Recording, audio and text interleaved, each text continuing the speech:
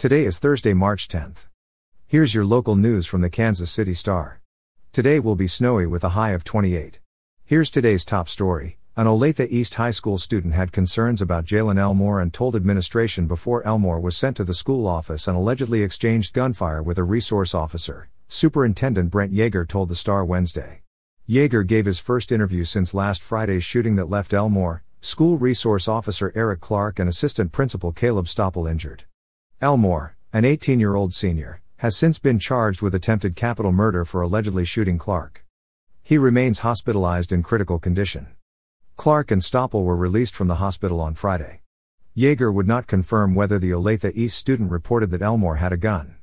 But other staff members and students have told the Star that was the case.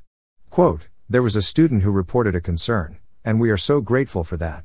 By a student sharing a concern is how we were able to intervene," Yeager said. "We learn the most and are able to keep our students the most safe when our students, our staff and our community, if they see something, they say something. Many parents are questioning how the shooting could have occurred and whether more safety protocols and student interventions could have prevented it." The superintendent declined to answer questions about Elmore and what might have led to the incident, saying he would wait for the results of the police investigation. Many details remain unknown, including how Elmore obtained a gun, how and why he brought it to school, as well as what exactly transpired in the administrative office during the shooting. In Missouri news, a Missouri lawmaker wants to stop residents from obtaining abortions outside the state by allowing lawsuits to be filed against anyone who helps them.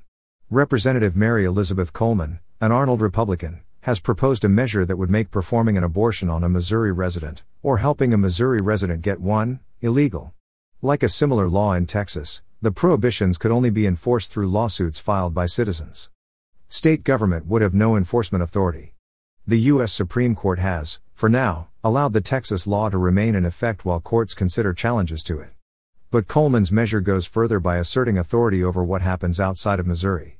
And finally, in local news, the city of Kansas City announced that trash and recycling pickup is suspended Thursday and Friday, as the city will have those drivers prepare the roads for the incoming snow and icy roads. Kansas City's expected to receive between 4 and 7 inches, while areas north of the metro could see 9 inches. If your scheduled trash day falls on Thursday or Friday, you'll be able to place 4 bags out next week, along with unlimited curbside recycling.